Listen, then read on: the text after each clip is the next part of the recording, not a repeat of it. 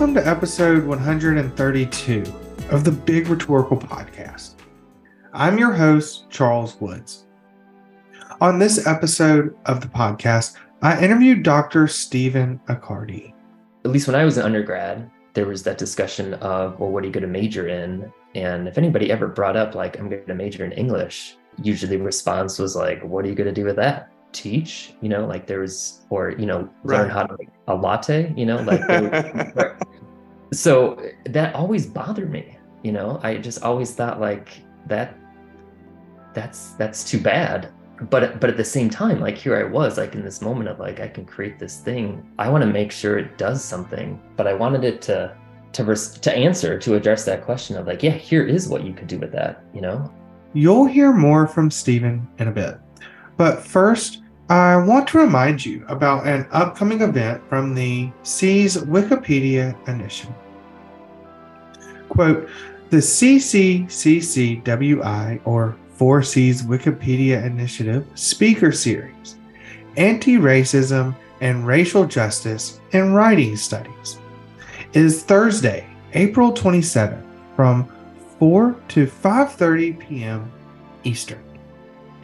This month, Dr. Christopher Castillo will present on Burning Our Fingers, an intersectional grapple with the steel cage of racism.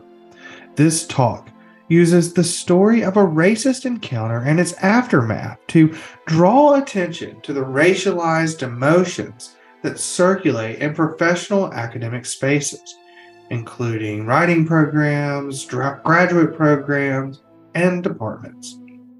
And that must be addressed as part of anti-racist efforts. Highlighting both the harm done by what the speaker refers to as, quote, racist fuck-ups, end quote, and the habits of dialogue and self-reflection that make accountability possible in harm's aftermath. The speaker suggests that consistent attention to the emotional valence of racism and anti-racist work will better equip writing studies to confront its investments in institutional white supremacy. After the talk, participants will be trained on how to edit Wikipedia. There will be opportunities to improve and create Wikipedia articles related to pivotal scholars and scholarship on anti-racism and racial justice in writing studies, end quote. Registration is required and limited to 25 participants. Dr. Stephen Accardi, pronouns he, him, is professor of English and chair of writing studies at College of DuPage. He helped design and create the Professional Writing Certificate, which won the Diana Hacker TICA Outstanding Program in English Awards for two-year colleges, and the Writing Studies Program, which recently won the 4C's Writing Program Certificate of Excellence.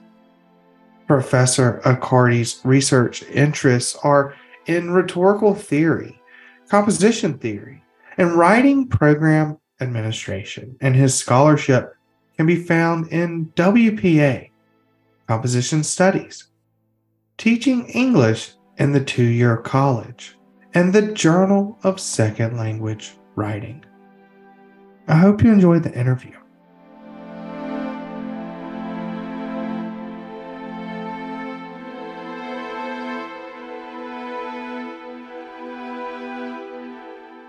Who are you? What's your name and your title and your institution and your role there? Who are you and what do you do?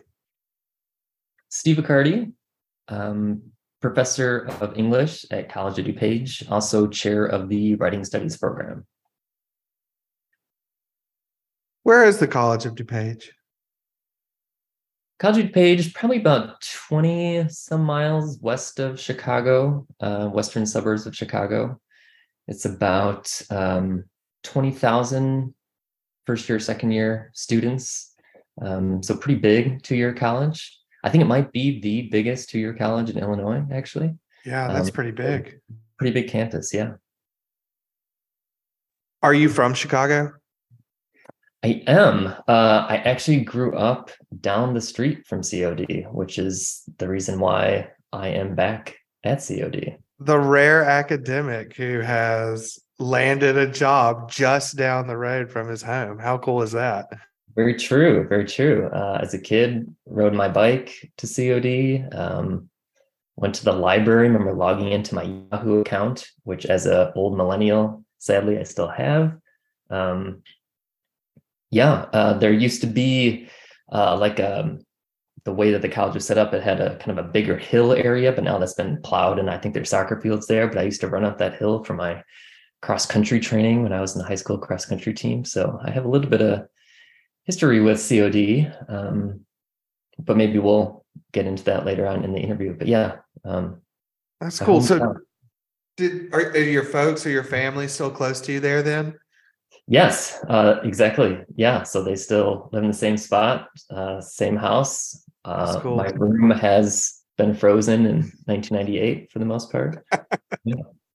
That's cool. That's really cool and very interesting and exciting to be near your folks and your family. I think for all academics, I think, I don't know, I may be talking way out of turn here, but I think a lot of folks do sometimes want to be home. So you mentioned you have you're from there, I guess. So you have an existing relationship with COD that you mentioned. Did you take classes there as a young undergraduate student? I did just for one summer. So I went to Loyola University Chicago before they were the basketball darlings, I guess. But I was there, and for my junior year spring semester, I was fortunate to study at Loyola's Rome campus. And so I went there for a semester, and it was great. But at the same time, like, my apartment lease was up when I left. So when I came back at the end of the spring, I really had nowhere to stay. So I had to kind of move back home before the semester started up again senior year. And so I was there at home, which again was right by COD. And so I thought, oh, what if I took a couple of classes here in the summer while I'm here, so that I can kind of free up my schedule a little bit for my last year, senior year at Loyola. So I did that. And I think I did it all on like a Wednesday. So like one class in the morning, one class in the afternoon, and then one class at night. And two of them were writing classes. I think it was a poetry class and a fiction class. And the night class was like some kind of psychology class, I think. But yeah, just like crammed my day on Wednesdays and took that. And then went into senior year with a little bit less to do and a little bit more relaxing semester. That's cool. And I looked over your CV, Loyola, Chicago, like you said, basketball powerhouse with Sister Jean, right? Mm-hmm. And then DePaul, right, mm-hmm. where you focused on writing and theory and pedagogy. So you have like your educational foundation set in Chicago, right, in the Chicagoland area. And so then you make a big move, a big step, I would say, a leap. To pursue the PhD in English at Arizona State University. Now, you graduated in May 2011, so I won't pick your brain or quiz you about your dissertation project. But perhaps, since a lot of the listeners to the podcast are graduate students or people learning about the field and perhaps hoping to figure out, their position in the field in relation to it. Could you talk a little bit about why you chose to go get the PhD and why you chose to get it at Arizona State University? Oh, I have probably I don't know. I have kind of a non-academic answer there, but I love that. So my last semester at Loyola, I went to like the student like movie theater, and saw this girl at the movie theater, and it was kind of like watching her probably more than the movie. Anyway, long story short, kind of like really liked her, and she about a year later graduated from Loyola and got into the PhD program at the University of Arizona in anthropology. And so I was still at DePaul then, and I had like a year left. And so I was finishing up at DePaul and had all these networks and contacts for writing jobs in the city, all kind of set up, and then decided I should leave and go to Arizona. So then I was in Arizona for her and with her, and that was the right move. And then she was pursuing her PhD program, and I had nothing in Arizona. And so I started volunteering at this, I think it was called, what was it called? It's like some type of literacy volunteers, Tucson, I think, something like that. And so did that for a little while, and then I think found a job ad on Craigslist at the time to be a content editor of a children's publisher. And so I got that and started doing that for a while, and I really liked it. But I was right there at the University of Arizona and was just kind of around that and just missed that. And just the more I talked with her about her program, the more kind of questions I had about writing and so forth. And so I thought, maybe I should try this. I mean, I've always liked writing, and I always kind of saw myself going into writing, but maybe more like professionally. So I applied to just Arizona State, a couple other programs.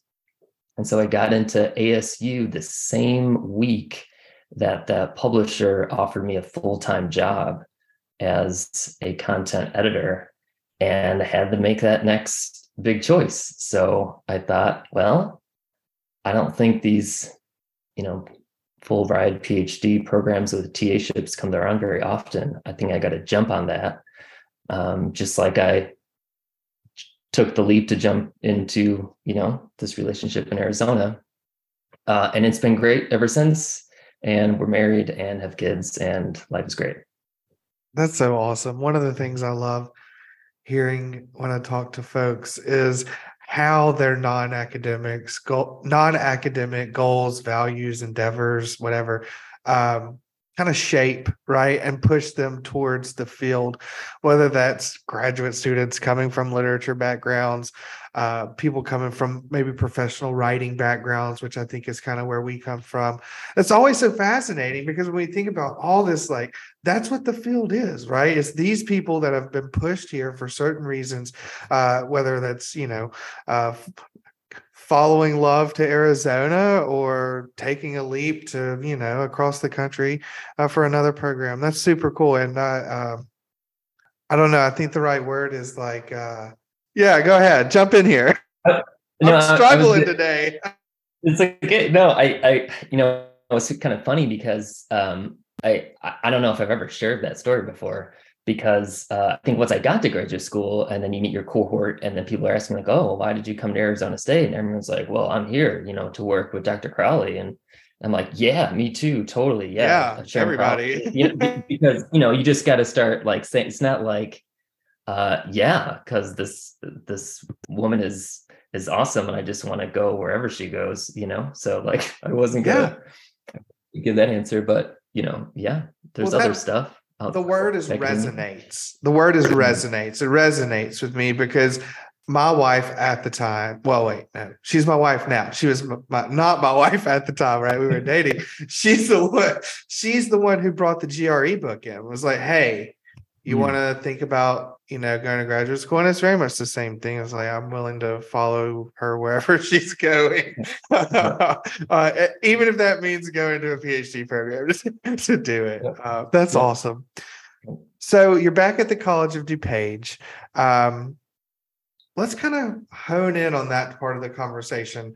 I wrote down this follow-up question, so I just want to know it. So you did a couple classes there, padding that resume or whatever for college. And then you go back and you're teaching and you run the writing program, and we're going to talk about the awesome work that you do there. Do you teach with any of your old professors? Because I think that's kind of interesting to me as someone who adjuncted or who went back to where they did undergrad to adjunct and worked with some of my old professors as colleagues. I don't think so. I mean, I don't even remember who was, that it was just that one That's summer. fair. Yeah, fair enough. Exactly. So I have no idea. And yeah, I mean, after Arizona State, I mean, I went to Penn State Hazleton for 4 years, and so was there and kind of thought that's where I was going to be, and was, 10-year track, and just did my fourth year review, and it was great. And I think all I need to do was come out with like publish one more article, and I was already like going through the data for that article, so everything was kind of fine. Um, but it was another one of those life things, and this one was like different because so my wife and I had just had our first kid, and we were having our second, and it was this moment where it was kind of funny, but then it kind of was like we started looking at each other, because it was like, all right, well, once it's time, to go to the hospital to deliver, like who's gonna watch like our first kid? And it was like, we gotta move, you know?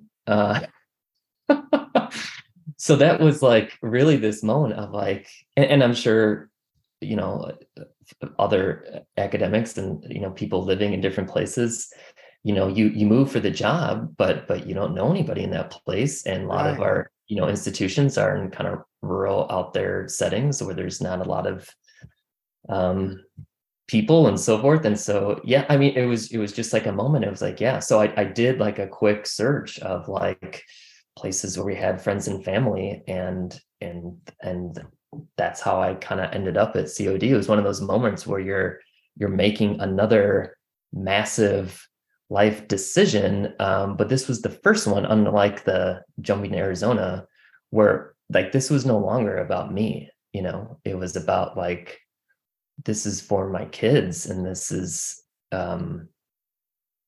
a chance for them to be with their grandparents and to be with their cousins, and to like not have that network. It just seemed like the right thing to do. So that's how I kind of ended up back here, was that moment. Thinking beyond yourself. That's admirable. Yeah, I These got are the adult badge, I think, right at that moment. They like handed it to me. I was like, thanks so much. It was like my first adulting experience. that's honestly, some listeners know this. I've talked very briefly about it on the podcast, but my wife is currently pregnant with our first child. And so this idea of like moving home and like being near our grandparents, because we're like 1,000 miles away from any of our family, right? That's something that's kind of going through our head and that we're thinking about. And so to hear from somebody that's done it, I think, hey, maybe I'm supposed to have this conversation today, because I've been resistant to it. But also, B, you did it, and you did it successfully, right? You moved from Chicago to Arizona to Pennsylvania, and then found your way back to Chicago to be near your family and still do what you love, which is teaching writing. And that, I think, is really cool. Let's talk about teaching writing. Okay. What courses or what types of courses do you teach at College of DuPage? So I teach almost all of the writing studies courses, and just like everybody in the department, teaching first year writing, so Comp 1, Comp 2. But then I teach a lot of the courses in the professional writing certificate. So every semester I'm usually teaching a workplace writing class. I teach writing in the professions. My favorite course to teach would be advanced composition, because that tends to be the students who are the most interested, most motivated, have the best type of questions. And I always learn something from them. So that's the best class. At least the one that I enjoy the most. It's in the spring, so I have a lot of students from like composition 2 that take it in the fall, will then follow me into advanced composition in the spring. So it's just always like a good group of students, really thoughtful, good conversations. So that's a really good one to teach. What kind of assignments do you all do in advanced comp? Well, I split the class into like the first half of the class is a lot of rhetorical theory, which is, and like impossible to do like 2,000 years of rhetorical theory in 8 Is weeks. it? Is it?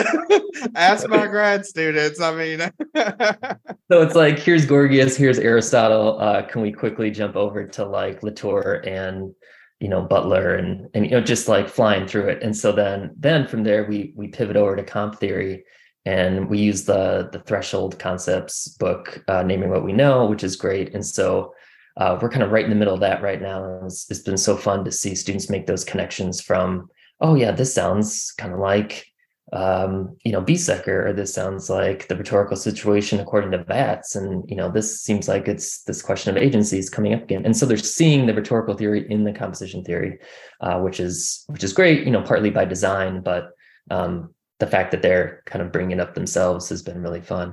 So we do a lot of like response papers in the rhetorical theory, and then because the way the Threshold book is set up, we do a lot of synthesis papers. But with each one of those, I'm trying to push them into this more, I'll say, uncomfortable place for them, because maybe up to this point, a lot of their writing is somewhat formulaic, or they've been doing the research paper for so long. And so a lot of the assignments I have them do is asking them to participate in the scholarly conversation. So they're doing the synthesis of here's what everybody's saying, and then looking to step in like that Burkean parlor, carve out that space for them to then step into and then contribute to that conversation. And at first, they gave me that look like, what do I have to say? And like a Wayne and Garth, like, am I worthy to say this?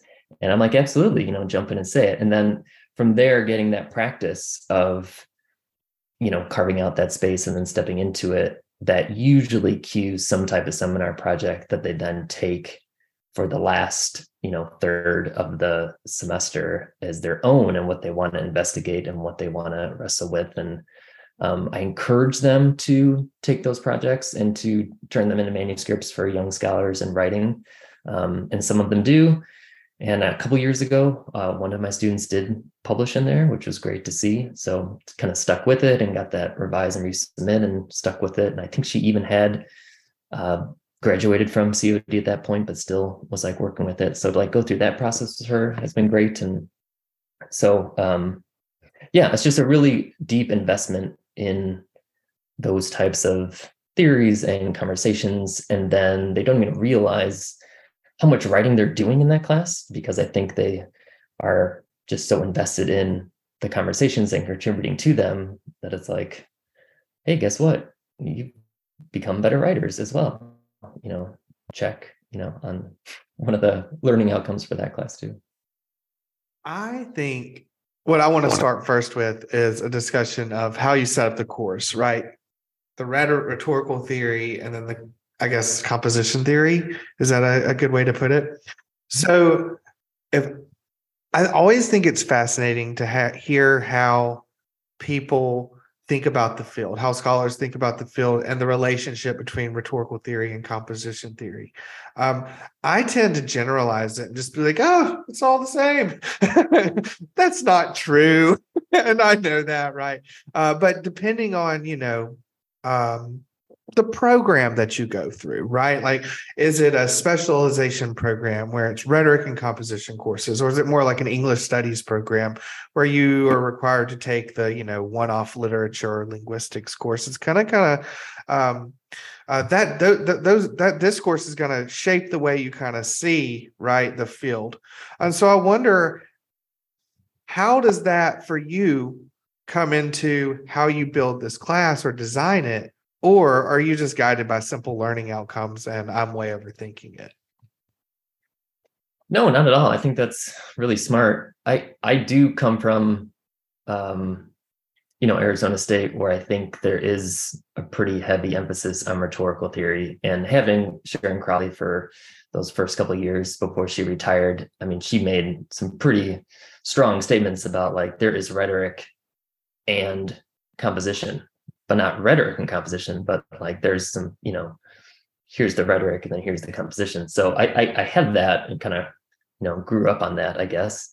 But also just knowing the history of composition and how the field started and became, and, those early composition teachers were looking for something to like ground themselves in, to have to kind of legitimize themselves as a field, but also to use more constructively in the classroom. And so that's where the rhetorical theory comes in. And it's been awesome to see, in the last, I don't know, 30, 40 years, how that has, kind of turned into and transformed into composition theory, to the point where some programs are, standalone composition theory or composition studies, type programs that, you can see and trace the rhetorical theory baked into there, but there isn't maybe much emphasis on the rhetorical side of things.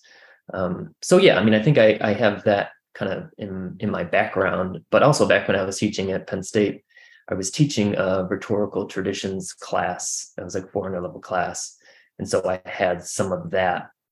I mean, that whole class was on rhetorical theory. And so I had that experience teaching those things, and I found it valuable to how I was teaching composition at Penn State as well. And so having the chance of kind of putting those things in conversation with each other, I think was useful for students. And so when I was designing the advanced comp class at COD, I thought it would be useful to put those things in conversation as well. You designed that course, but you did much more than that since your arrival at the College of DuPage. You have created the Writing Studies program. You have created a professional writing certificate, which was awarded a national recognition from TICA. You've created writing for nonprofits learning community, which I noticed on your CV that you teach a class called Writing for Nonprofits, which maybe we can circle back to because that sounds awesome. And you created writing in the community, writing in the professions, argumentative writing. You co-created advanced, I'm going through all this because it's incredible. You co-created advanced composition and professional editing. You co-revised workplace writing, technical writing, digital writing, and the composition sequence. This is curriculum design work, right? This is what we're here really to talk about, I think, specifically the award-winning program with the professional writing certificate and the writing studies program. Earlier in the talk, you mentioned the writing studies courses, just like that was a phrase you used. And it made me think, is he talking about composition sequences, or is he talking about writing studies courses like, I don't know, visual rhetoric, right? Or something like that. You're talking about your composition sequence, right? So let's get into this a little bit. We might get into nitty gritty, but let's start general first. You have a writing studies program. What is the writing studies program at the College of DuPage, and how did it come to be as it is in its current iteration? Big question, I know. So take as much time as you need. I had no idea this podcast was going to be 2 hours. Wow. We'll have to, let me see. So writing studies at COD is first year writing, rhetoric and composition, and professional writing. And now that's kind of all packaged as the writing studies program.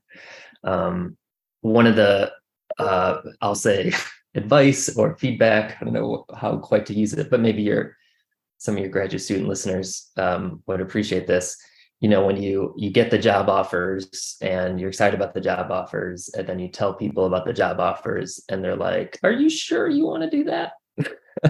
And that was some of the advice I got when I was looking to go to COD, because they had first year writing, just like everywhere has first year writing. But that was about it. And so kind of knowing where I was coming from and my background, it was like, are you sure you want to be like doing that forever? But the other way of looking at it is, or create the thing you want to create, So I got there that first year and found there was this old, what was it called? Technical communication certificate, I think it was called. And just the year before, they had deactivated that certificate because it had been so poorly enrolled. And then like that first meeting of that committee was now, let's officially vote to like permanently get it off the books and eliminate it. And, as the new person, just like at any institution, you don't want to like start, shaking things up, but it was more just like a question, like, are you sure? Like, are you sure we should just like kill this thing? Like, is there a way we can revise it or like modify it or something?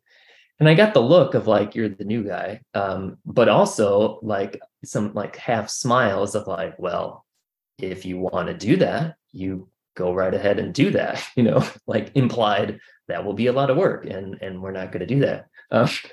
So I said, okay. And so I started looking into it, and there was a writing for the web class, a technical writing class, and I think it was writing for the workplace. And it maybe was, the courses were at least 10 years out of date or so, and just, the terms and learning outcomes were just really out of date. So that was like my starting point. And then I had a really supportive associate dean that was just like, if you had to create something, what would that look like? And he also brought me in because while I was at Penn State Hazleton, they had just started a professional writing minor. And so I was hired at Penn State Hazleton as the Rhet Comp guy, because there was no other Rhet Comp people on campus, to like run that. And I, fresh out of graduate school, was like, run what? Like, I've never, what do you, but that was like the expectation. And so I was like quickly learning how that all worked. So I had some experience of that, but never like create the curriculum. So I just tried to spend some time figuring out like what I could do, and in my greatest visions of, if I were ever to create something, what would this look like, kind of visions, and then just started there. One of the more practical things that I did was I looked at the like top 10 transfer schools that COD students were transferring to. Just took a look at their programs and tried to see what do they have, and if I've made some courses here, would they transfer to those programs? And that helped kind of give me some ideas and kind of start shaping things into something. But yeah, I mean, here's maybe, I don't know if this is where your question was going, but maybe it's just relatable to a lot of folks in English. At least when I was an undergrad, there was that discussion of, well, what are you going to major in? And if anybody ever brought up like, I'm going to major in English, usually the response was like, what are you going to do with that? Teach, like there was, or, learn how to make a latte, like there, so that always bothered me. I just always thought like that's too bad. But at the same time, like here I was like in this moment of like, I can create this thing. I want to make sure it does something, so that, folks don't see that and think it's like, what am I going to do with that? But I wanted it to address that question of like, yeah, here is what you could do with that, So it was the easy thing was, you could transfer to some university, but I wanted it to be more than that. And so the certificate kind of grew with that in mind. I want students to have real life hands-on experiences. I want them having opportunities for internships and networking with other professional writers. And so kind of built the program with that always in the back of my mind of making it meaningful and impactful, and students can do something with it, so that they give it a shot. I love that. Meaningful, impactful, and maybe practical. I think those are some of the similar values I was thinking about with this podcast back when I started it. So again, some more things you're talking about resonating. I actually want to hone in though on the transfer agreement design part of this curriculum, which I think is really fascinating. So just so I understand what you were saying, so you did some work, did some online research, and used some institutional data to figure out where COD students were transferring to, what universities they were transferring to, right? And then you partnered with those universities to kind of design the curriculum at COD so that they would easily transfer. Is that correct? If so, and what universities are you working with? Yeah, I mean, I wish I can sit here and say I'm really smart and I came up with this great idea, but it also just kind of happened naturally and somewhat accidentally. So I was reaching out to a friend at Elmhurst University just to get a sense of their program, because Elmhurst and College of DuPage are probably like 15 minutes, or I don't know, 10 minutes away from each other, like pretty close. And so they had an English major with like 3 tracks, and one of them was a writing track. And so I was trying to get to understand their classes. But the more I was like getting to understand their classes and thinking about, well, if I made this class here, it would kind of be like your class here. So would you like take that as like a transfer? And then it was like, well, should we make this more formal? Like, should this be like a 2+2 transfer agreement where like my students go directly into your program? And it just kind of evolved into that. And then same kind of thing a year or so later with DePaul University. And they have this, I think the only specialized rhetoric and writing program, detached from the English program in the Chicagoland area. And so they have a really rich history of that program, and all sorts of great people work there, teach there, and graduate from there.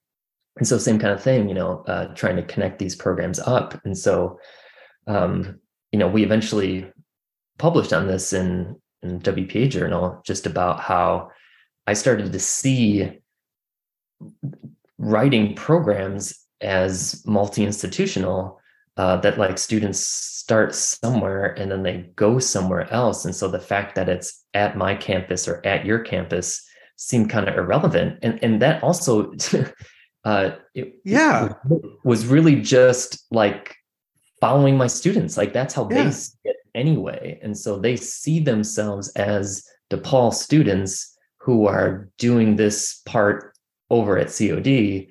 And then I see myself as an Elmhurst University student, but I'll do this part of it at COD because, and so just to see it that way, I was like, yeah, this is what it is. And so this opportunity to position the 2-year college as a writing program that extends past and beyond institutions just suddenly started to appear before us.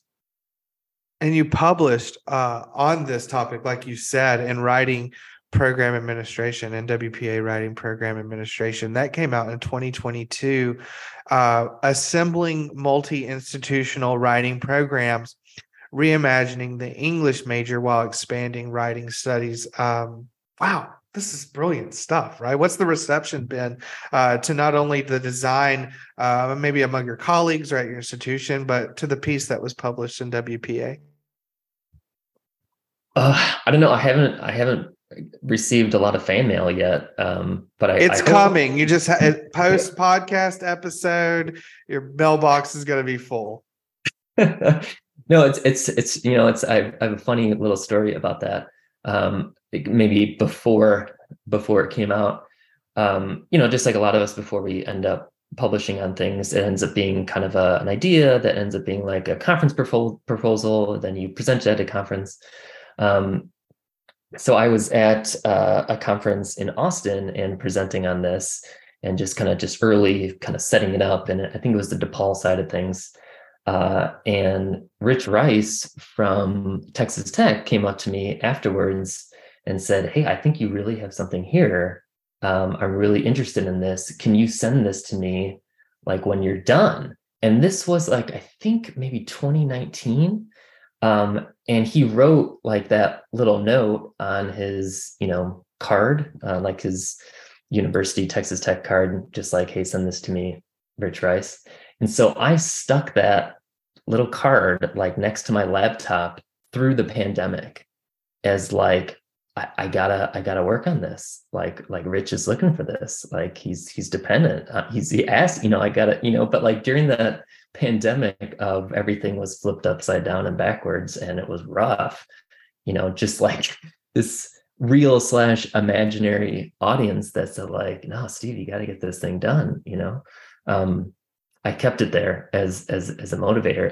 And when I found out that it was being published, he was the first person I emailed. And like 30 seconds later, he wrote back like, "Oh, thanks so much. Do you have an early copy?" I was like, "Yeah." So then I sent it to him and he got it. So I know one person read it, and I hope he enjoyed it.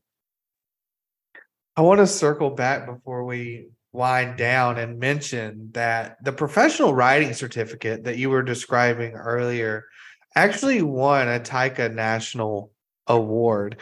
And so I wanted to give some space to acknowledge that, say congratulations. And tell us a little bit about the award that you won from Taika and what that means going forward. Yeah, I mean, it's similar to the C's Certificate of Excellence. It's kind of focused more on the 2-year college and specifically on programs. And so the certificate was, I think what made it unique as well is it didn't just have in mind, here's this credential, but it was, again, connected to so many different communities. And so we partner with the Society for Technical Communication, Chicago's chapter, as a way to have our students have scholarship opportunities, publishing opportunities, networking opportunities. And then you have the other students that do the 2+2 programs and kind of connect that way. And then we have our lecture series, which we have all sorts of professional writers come in each semester and talk about the writing that they do. But also that lecture series isn't just professional writers. It'll be professionals who write. So you're talking like, we had a lecture on science writing and one on technology and another one on healthcare and nonprofits. And so here are these folks in this world who are really interested in this particular field and have that particular career. And then they realize, I write so much and I need to write this way. Boy, we really need good writers. And so to have those folks come in and talk to students and they can imagine their future, and the importance of them, again, I think responds to that idea of like, man, what can I do with this English major? And the answer now is like, I don't know, anything you want. And have you been following tech? Because tech needs you and will pay you a lot of money if you can write well and make the complex clear. And so all of that is like wrapped up in the certificate. And I would say half of our students are those kind of traditional age students who are learning about and are interested in writing, but the other half are professionals already writing and wanting to sharpen their skills or make a career change. And so they come and take the certificate. So the classes are fantastic because you have these new fresh idea students with these older returning students that have all this experience and they just have excellent conversations with each other and results. And so anyway, that's all kind of packaged in that professional writing certificate. That's a big part of the writing studies program. Stephen, you take a leap to follow your wife in Arizona. You take a leap to get closer to family in Chicago. Take a leap, stand up and say hey to me at 4 C's. And now we've got this cool relationship going. What are you doing this afternoon? Gosh, it is actually sunny here, which I haven't seen that in a while. So I probably will spend the time walking my dog here before the kids come home. Then tomorrow is my birthday, so I think we're going to do something then. But we'll see. That is being planned by the crew, so I will find out what that's going to be like tomorrow. Well, hopefully the party planning committee comes up with something fun to do. Stephen, it's been a pleasure to chat with you, and thanks for joining me on the podcast. Thank you for having me.